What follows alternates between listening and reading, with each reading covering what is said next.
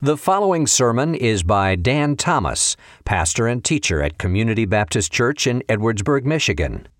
If you've never visited us at Community Baptist Church, we invite you to join us at 28647 US 12 West in Edwardsburg.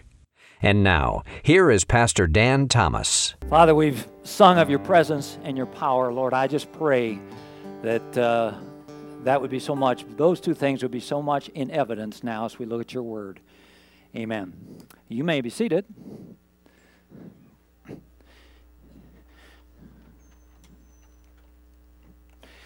I don't know if they've been tweaking the cell phone towers around here, or if it's just my cell phone is 3 years old, so it's maybe it's time to get a new one. But for some reason, the last 2 weeks I have dropped at least a dozen calls around here, and I'm always when I'm talking to somebody, I'm always walking around the parking lot trying to find that spot. And I've ended 3 or 4 different calls by saying at the end, I don't know if you can hear me or not, but I sure hope you're getting this message. And I'm sure hoping you're getting this. Well, maybe, I don't want to freak you out. I won't really do this. But I'm going to kind of want to, at the end of the message today, follow you out into the parking lot and say, hey, did you get that? Did you really get that? Because what we're going to look at today, as we look at the first couple of chapters here of Galatians, I think is the one message that if you are a guest, if you're this is the only time you'll be here, and this is the only time I'll get a chance to talk to you, this might be the one message I think it is the one message that I really want to make sure that you get.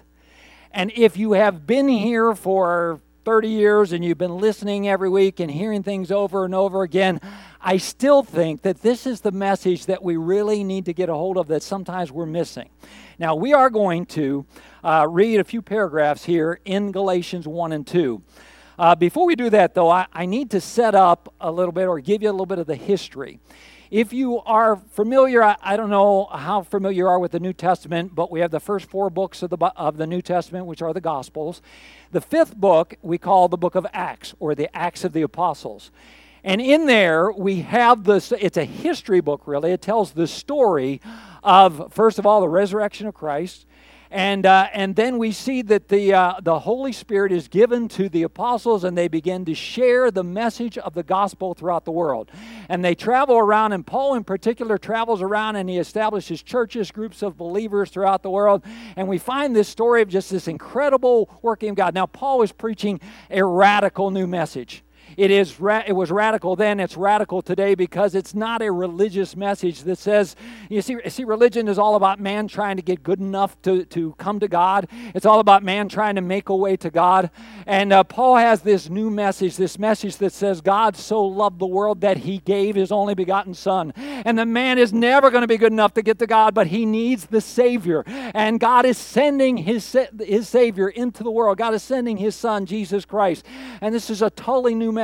Well, Paul has preached this message through, he starts off it's in Acts chapter 13 and 14. He and Barnabas take what we call the first missionary journey. They go to an island of Cyprus, and then they go up into the area that is now Turkey or Asia Minor. And he shares this message, and people grab a hold of this message, and the church has begun there.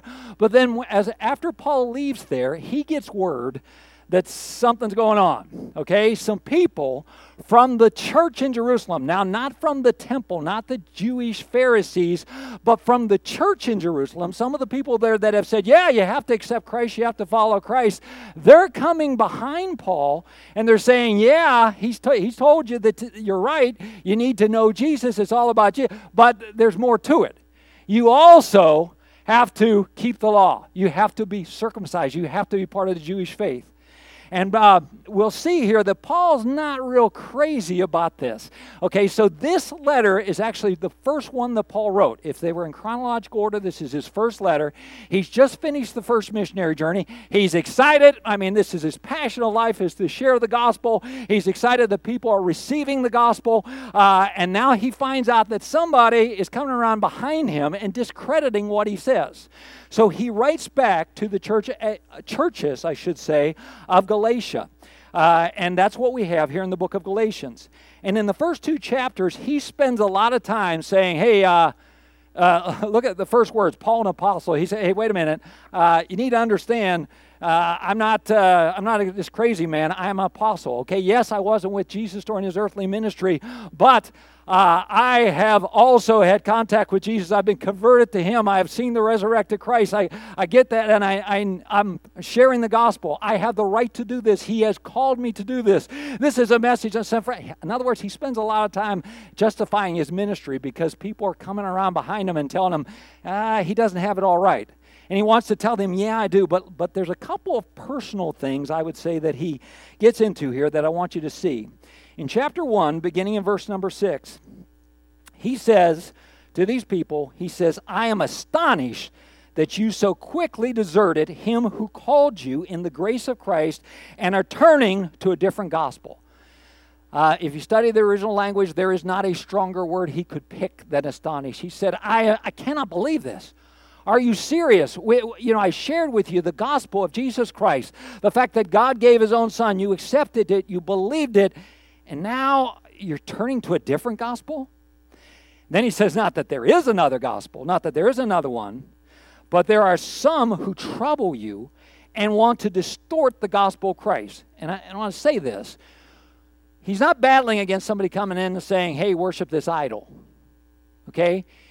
What he is battling against is those who name the name of Christ coming in and saying, that's not enough. There has to be more. You also have to keep the law. They're distorting the gospel. And I think we run into the same thing now. It is not just, you have to worry about, somebody setting up an altar to a pagan god or something like that. But we worry about those who want to add to the gospel. So he goes on there, and he's pretty strong language. He says, but even if we or an angel from heaven should preach to you a gospel contrary to the one we preach to you, let him be accursed. And we have said before, now I say to you again, if anyone is preaching to you a gospel contrary to the one you receive, let him be accursed. Now, then he goes back in and he talks about his call from God. He talked about how he has already been received by the church. In other words, he is justifying his ministry. But I want to jump over to chapter 2, verse number 11. And he tells this story. He says, when Cephas, that is the Greek name for Peter. Okay, this is Peter, who is, other than Paul, he's the lead character of the book of Acts. Very much a leader among God's people, among the apostles. It says, when Peter came to Antioch, that is the Antioch that's up there in Turkey, he says, I opposed him to his face because he stood condemned. For before certain men came from James, now James was the brother of Christ, he was the leader of the church at Jerusalem. He said before those guys came from the church at Jerusalem, he was eating with the Gentiles. But when they came, he drew back and separated himself, fearing the circumcision party. These people that were coming around saying, you got to be circumcised, they were called Judaizers. They said, you got to keep the law. Paul was all about the Gentile believers and having a great time with them. But then when they came, he pulls off. Do I know you? So Paul says, I had to get in Peter's face because of the way he reacted here. And the rest of the Jews acted hypocritically along with him, so that even Barnabas was led astray by their hypocrisy. But when I saw that their conduct, look at this phrase, their conduct was not in step with the truth of the gospel. We're going to examine that idea there, that their conduct was not in step with the truth of the gospel. I said to Cephas before them all, if you, though a Jew, live like a Gentile and not like a Jew, how can you force the Gentiles to live like Jews? If I could paraphrase, you haven't even kept the law perfectly, but now you want them to. Look at verse number 15 and 16. We ourselves are Jews by birth and not Gentile sinners, yet we know that a person is not justified by works of the law, but through faith in Jesus Christ. And so we also believe that Christ Jesus we also have believed in Christ Jesus in order to be justified by faith in Christ and not by works of the law, because by the works of the law, none will be justified.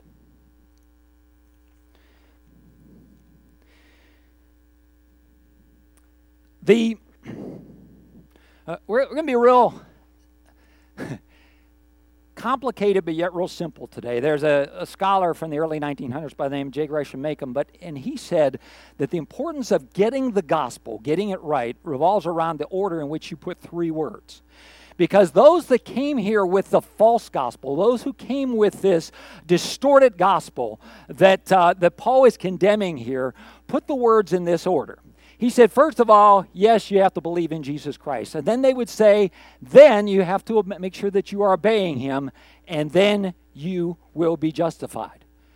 Justification is that idea that we are made right with God. Okay? He says, you'll be, but here's how it goes. First we believe, then we obey, then we're justified. You say, but Dan, we know that. And most of you do. Most of you are sitting here thinking, I know that. As soon as you put that up there, I knew that wasn't the right order. Okay, I knew there was something wrong there. You didn't have to write the word wrong there. We get it. We know it. And I'm going to kind of say it like this. Are you sure you know it? And I wanted to share a couple of things personally that I think for me, this grieves my heart in ministry more than anything when I hear something like this. When I was in high school, for the first time, I heard the gospel preached. I heard that Christ died for my sins, that I needed a Savior. I received him at the same time I received that salvation. I turned to him at the same time that my parents did. And we went instantly from being creasters, we went to church on Christmas and Easter, to being every weekers. I mean, we were there every time the doors were open almost instantly. My mom and dad did this for many years. In fact, I was trying to calculate. I'm sure that they heard over 4,000 sermons with the gospel. I'm sure of it, just going through. That was a low estimate. Mom was a church secretary for two different churches. Dad was a deacon in two different churches. A few years back when Dad got the word, they told him he had 6 months. Maximum of 6 months to live. He ended up living 18. But during those 18 months, I went down to Texas to see him 4 different times on visits, each time thinking I never said goodbye, but each time kind of thinking it would be the last visit. On one of those, right towards the end, when my daughter was with me and she had taken my mom out, and my dad and I were talking, my dad looked at me and he said, "Son, I just hope I've done enough to get to heaven." It floored me that he would say that. I mean, it did. A couple years later, my mom moved up here. In one of my last good conversations with her, Mom looked at me and she says, "Dan, I just hope I've been good enough." And I wanted to scream. "Mom, you haven't." Actually, I did say, "Mom, you haven't been good enough." And she looked at me like that's a terrible thing for a son to say. But I want to say, boy, that's the whole point of everything we were talking about. We are not good enough. We cannot be good enough. That's why God sent his son, Jesus Christ. And I want to say this too. I hate to tell you this, but at least 4 different times as I have ministered here and talked to people that are established saints in the church that have been here forever, I don't know how to say it, I've heard this similar type thing. I hope I've been good enough. Last Friday, when I was trying to find a spot to bring in cell reception, I was sitting out here in the playground talking to an old friend, and he said to me, "I haven't really been going to church too much." He said, "I figure God's already decided on me." But in there was this idea again that somehow I hope I've done enough. I think if I haven't done enough by now, it's not there. And this idea, this works idea, that keeps coming back in, is just sneaks back in over and over again. I'm not prone to incredible drama. I don't think I am anyway. Maybe you can tell me differently. To incredible dramatics. I used to have a preacher that every other week he'd say, "Yeah, that's going to happen around here. We're closing the doors." He loved to say that. We're just going to close the doors. I don't think I've ever said we're going to close the doors. But so listen when I say this. If all we're doing around here is setting up a situation where people are coming and they're thinking, "Man, I'm earning points with God by walking into church and listening. I'm earning points with God, and maybe if I come to church enough and everything like that, God will be impressed," and all we're trying to do is earn our way into heaven, we would be a lot better off to shut the doors. We would. Now, I get the idea. I have a weakness, is a really goofy weakness for gumballs. If I see a gumball machine, I go over and put a quarter in. What a total waste. Have you ever done that? They're always, 8 years old. They're super stale. By the time you get to the flavor, it lasts, and I'm not exaggerating, it lasts about a minute. I know, me neither. But I take them anyway. It's super sweet. It just makes you sick, and then you're stuck with it in your mouth and checking. But one day, I think I was in Copper Creek. I put my quarter in, and nothing came out. I turned the thing, and nothing came out. And so here I am, a grown man over in the corner shaking the gumball machine, like I want my quarter. But I think for some of us, it's almost like the gospel is that coin that's been put in, but it hasn't dropped down. And we think, somehow this isn't really there. And if this is where we are, if this is the order that we're believing things go, what it leads to is a anxious and a selfish obedience. I'm anxious because I'm always wondering if I'm doing enough, if I've done enough. I'm selfish because I'm only doing it so I can get something out of it, and it even works its way into a mindset of like God owes me, which is a mindset that we don't want to get to. And very simply, I don't want to live with an anxious and a selfish obedience. And I don't want you to live with an anxious and a selfish obedience. So let's figure out what the order should have been. Let's try to get it right here. You know what it is? It's pretty simple. We still start with the belief in Jesus Christ, but the second word changes. When we believe, when we trust Him as Savior, we are justified. The Scripture says in the book of Romans chapter 10, verse number 4, "For Christ is the end of the law for righteousness to every one who believes." Jesus did what the law could never do. The Old Testament had all these laws for cleanliness. Unbelievable if you read it, the things that they had to do to try to make themselves clean. But then they had all these laws for sacrifices, which said no matter how much you do, you're still not clean enough. God is so perfect, and God is so pure, and God is so holy, we are not going to measure up to that. We need a Savior is the message. And Jesus is the one who can make us clean. Jesus is the one who can make me fully righteous. We too often operate with the idea that if I obey, then I'm accepted. But what the Scripture teaches is that I am accepted, therefore I will obey. There's a huge difference. So what is our third word then? Obedience is still part of the Christian life. I didn't throw that out at all. But I just want to make sure that we're getting it in the right order, because when we have it in this order, it leads to an obedience that could be described more as joyous and loving.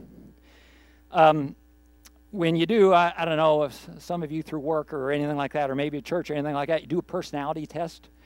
And I know one of the types of personalities that come up in a lot of these is a people pleaser. And I have to confess, I've struggled with that my whole life. Now, I think as I'm getting older, I'm getting better. Part of it is, they say when you're young, you're worried about what people think about you. And as you get older, you figure nobody's really thinking about you anyway. And it kind of dawns on you. And I'm actually growing in that a little bit. My wife actually is great on this. If you were to say, ask Frances to list somebody who doesn't like her, and she'll have no idea what you're talking about. I'm not saying there's not people who don't like her. She just doesn't know it. It just doesn't faze her because she doesn't think about what people are thinking about her all the time. I, on the other hand, struggle with that. And I say that because when I have that strong sense that somebody really doesn't like me, and I am awkward. I mean, I'm like, I don't, it's like they walk past me and, they're 10 steps down the hall and then I say hi. Hi. I want them to like me, but it's just, I'm just awkward. I wrote down earlier in the week, I wrote down many of you all that I've talked to believe that God is not happy with you most of the time. I really believe that. And then I was listening to a sermon on Friday by Tim Keller, a pastor of a huge church in New York City. And Tim said this, he said to his congregation, most of you are still living a performance-based life. This idea of works, this idea of achieving something rather than receiving something just keeps sneaking its way back in.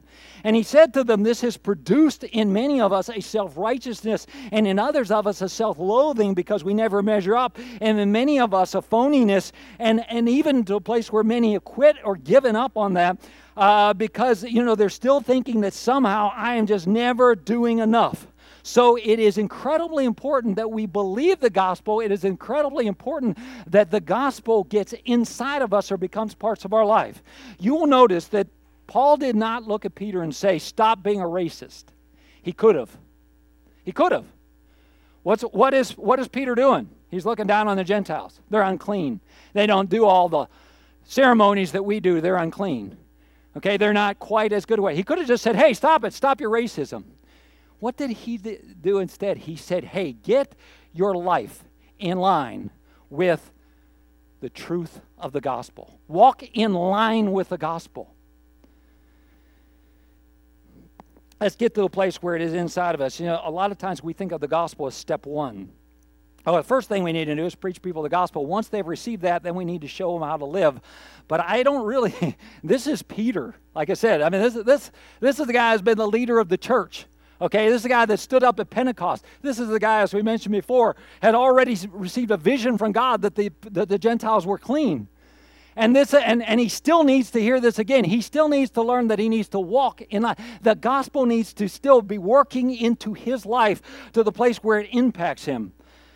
Martin Luther, who I don't think anybody will accuse of shallowness, said that as he studied the Scripture, he kept finding himself coming up short.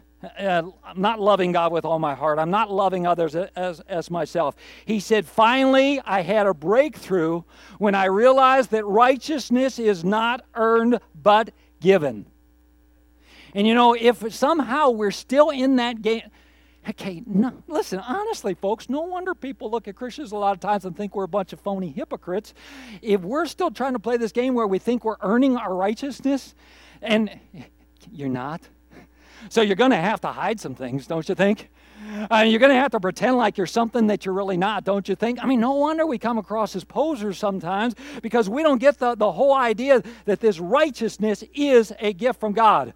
We don't understand the breadth of it, that it spreads out throughout across our lives, that it becomes our worldview. And believing the gospel determines how we view our career, how we view our money, how we view our families, how we view our past and how we deal with that, how we deal with those who are needy. We don't understand the implications of getting a hold of the idea that all of us are equally dirty. We all have the equal need of the Savior. But that through Jesus Christ and His righteousness, then we are made equally clean. We don't have it really dig into our lives. But when we do, when the truth of the gospel of Jesus Christ sinks into our lives, it is transformational. It has a transformational impact on how we behave. When we find our true value, we are no longer trying to get value. We are no longer trying to justify ourselves. When we realize that value, again, is received, not achieved. Think about how, what is it that causes us to look down on other people? We're trying to give value to ourselves. Where else in life are we trying to find that value? I read a story this week of a lady that she said, my whole life I went from one bad romance to the next. Guys treated me like dirt. And I would just keep going because somehow I thought, in this I'm going to find my value. Somehow in this relationship I have to have this. I have to have somebody who loves me.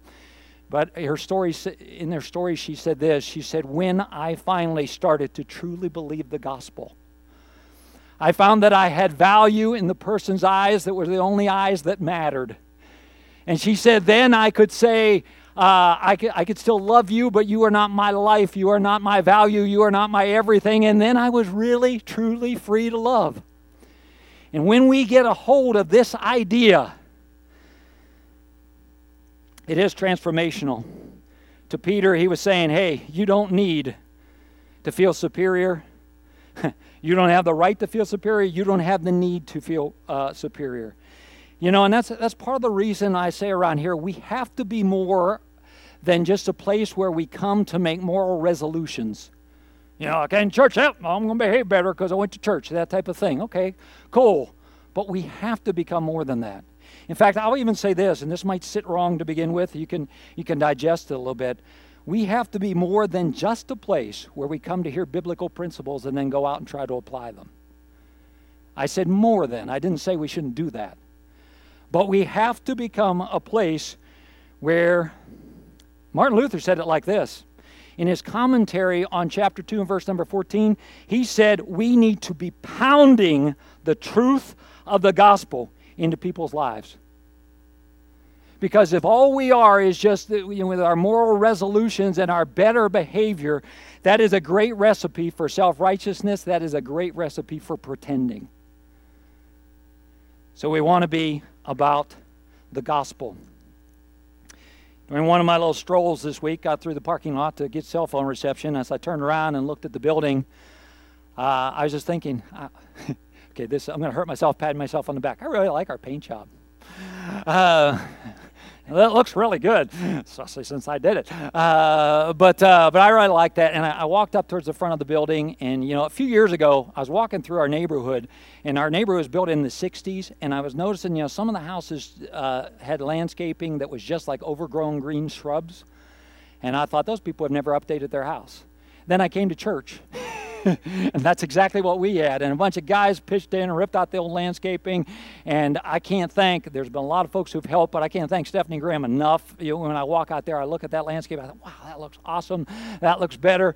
I'm glad to have that. And a few years ago, we took down the old speakers that used to hang here, and we updated it. By the way, I think we need to update again, don't we? Yeah, I know. I've been looking for new ideas with pallets. I'm somewhat kidding. I don't know if pallets are still in or not. I did get a Pinterest thing the other day that said they have this new idea for pallets. You put them on the ground, you stack stuff on them. I don't know, but I don't know if that'll catch on or not. But I think we need. I appreciate the Basses. They were sitting in here thinking these sconces need updated, and they bought us new wall sconces. I don't know if I'm saying that right. Those lights on the side. They were tired of looking at the broken one in the back and all the out-of-date ones, and they said, "Oh, we're just buying new ones. We'll get them." And different things like that. I walked in the nursery this morning, and Aaron. I was going to say Aaron Slocum. Sorry, Aaron Stanfield had painted in there to fix that up with some beautiful flowers. And I thought, all these things are awesome. They're good. I so much appreciate Jeremy and David and Vincey and Craig and Betsy and David and Faye and who am I missing?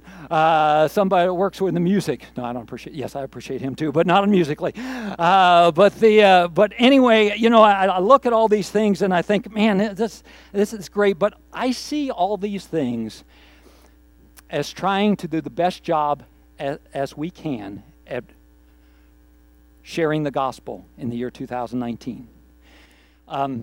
7 weeks ago, I announced we were going to vote on a name change. Last week we voted on it. I don't know if you noticed it or not, but I didn't campaign. I didn't jump up and down and say, hey, we really need this. Now, I believed it is a more effective way to minister here in the year 2019. I really believe that, or I wouldn't have said that. But let me say it like this. I have no dream that someday somebody will say, oh, Pastor Dan, he was the guy that painted the building. Got it as a new color. Or we got new landscaping while he was pastor. Or we updated the auditorium or whatever like that. I have no dream that'll be the case. That's not, a legacy. And I don't even have a legacy that, hey, that's when we changed the name. I see those as, like I said, just tools. Things that will help us do it. By the way, if you're worried about the service today, we did order a new computer too. We do have it ordered? Okay, it's ordered. We have a new computer coming, so hopefully we won't have a great delay in the beginning anymore. But, I sell those as tools for, hey, let's do the very best job that we and will continue to keep up, or in some cases try to catch up to do the very best job we can of sharing the gospel in 2019. But the important thing that I want to say is this message, the gospel. So if this is the only time that you'll ever hear, what I want to say to you more than anything is it is not this church or any other church that makes it so that you can be right with God. It is not this religion or any other religious system that makes it so that you can be right with God. It is only that God so loved the world that he gave his only son, and only through Jesus. That name we sang about right before I got up here. Only through that name can a person be justified and made right. And I want you to know that more than anything. And for those of you that come week after week, and I just want to continue to pound into our heads the truth of the gospel so that we understand that it is not a performance-based religion. We don't allow that religion of works to continue to creep back in. I've told you a number of times that my years here as pastor have been great for me. I'm not lying. Here's why. I haven't learned this, but I am learning this more and more all the time. I am learning the truth of the gospel. I am learning more and more what it means to walk in line with the truth of the gospel. And it's awesome. It's really good. As Vincy was singing, and we were watching her sing, the first song today, one of the lines was dancing on my chains, or something like that. Is that right? Dancing on my shame? One was shame and one was chains, both. That's good stuff. I love that visual image. Dancing on my... I was thinking of a hymn some of you might remember. Charles Wesley wrote it, and he said, long my imprisoned spirit lay, fast bound in sin in nature's night. But he says, thine eye, God, diffuse a quickening ray, and I awoke, and the dungeon flamed with light. He said, my chains fell off. My heart was free. I rose, went forth, and followed thee. Do you get it? God showed this light. I saw that light. I believed that light. My chains fell off. I was free. Then I got up, and I rose. I went forth, and followed thee. Let's get the order right. Let's get the order right. I don't think it's going to happen like this. That battle to keep this religion of works, keep working it back in, is something that our enemy is going to continue to do into our thinking. So let us pound the truth of the gospel into our lives. I'm going to play, or they're going to play a song for you in the back that is simply called that. It is simply called The Gospel. And I hope it'll give us a little bit of time to reflect and think about it, and to understand that the more that this truth is ingrained into the depths of our lives, the more then we can walk in line with the gospel. And that is what we want our church to be about. People who are hearing the truth of the gospel, people who are walking in line with the truth of the gospel. That's what's going to make a difference, okay? That is what is going to impact and change our world to the glory of God and His kingdom. Let's go ahead and pay attention to this song.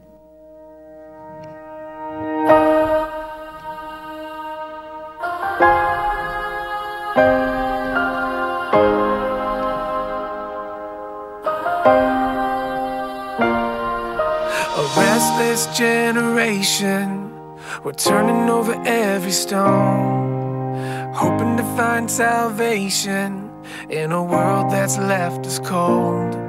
Can we get back to the altar, back to the arms of our first love? There's only one way to the Father, and He's calling out to us. To the captive it looks like freedom, to the orphan it feels like home. To the skeptic it might sound crazy to believe in a God who loves. In a world where our hearts are breaking and we're lost in the mess we've made, like a blinding light in the dead of night, it's the gospel that makes a way. It's the gospel that makes a way.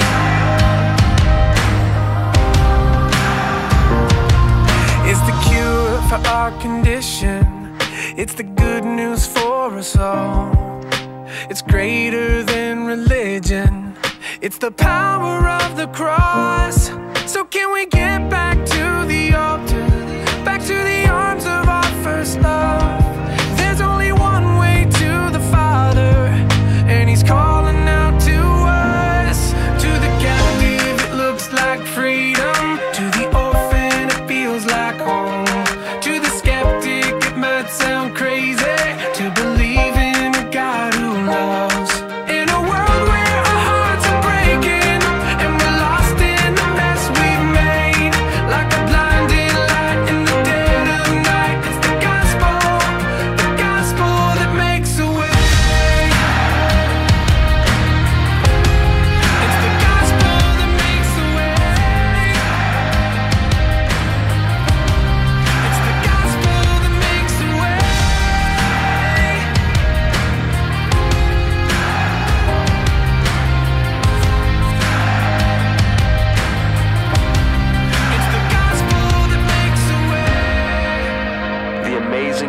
gospel is not that we can receive Jesus into our lives, but that he's already received us into his. In my own life, it means forgiveness when I know I deserve the fall. It called me out of my darkness and carried me to the cross. In a moment, my eyes were open. In that moment, my heart was changed. Like a blinding light in the dead of night, it's the gospel. Oh, to the captive, it looks like freedom. To the orphan, it feels like home. Yeah, to the skeptic, it might sound crazy to believe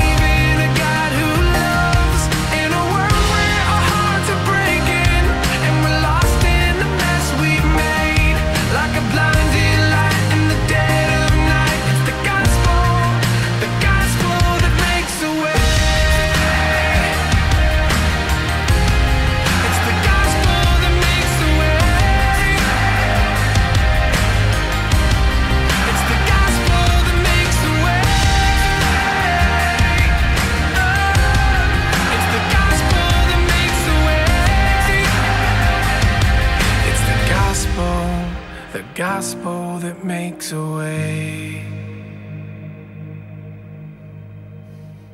I so much hope that and pray that I won't. Whoa, I'm on number 10 today with that. That I will never again. Still wonder, have I been good enough? I hope that never happens again. I wanted to say this too. I sometimes we think, well, did I believe enough? And I want to say this. I've had that doubt. I've had that sometimes. I thought, hey, did I believe right? Did I trust right? The important issue of that is not how much I believe or how I believe. The important issue there is, in whom did I believe? In Jesus Christ, if you remember that. But I hope to never again sit by a dying loved one or somebody that has heard this message over and over again and have them still be thinking, I wonder if I've done enough. The answer is, no, we haven't. But Jesus did. And if we can take that truth and live it out even in our everyday lives, it really is transformational. I think we can explore that a little bit more as we can continue our study in Galatians. Would you stand with me? We'll close in prayer.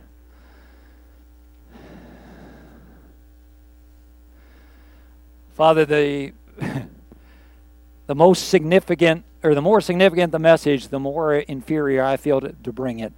So I cry out that your Spirit would minister the truth of this message in a way that I am incapable of doing. May the gospel be the defining message in our lives, that we live, that we walk in line with its truth. May our community learn the gospel because this is happening in our lives. I pray in your name. Amen. You've been listening to Pastor Dan Thomas of Community Baptist Church in Edwardsburg. For more information about the church, you can visit our website, cbcedwardsburg.com. You may also contact the church via email, info@cbcedwardsburg.com, or call us at 269-663-2648. Thank you for listening.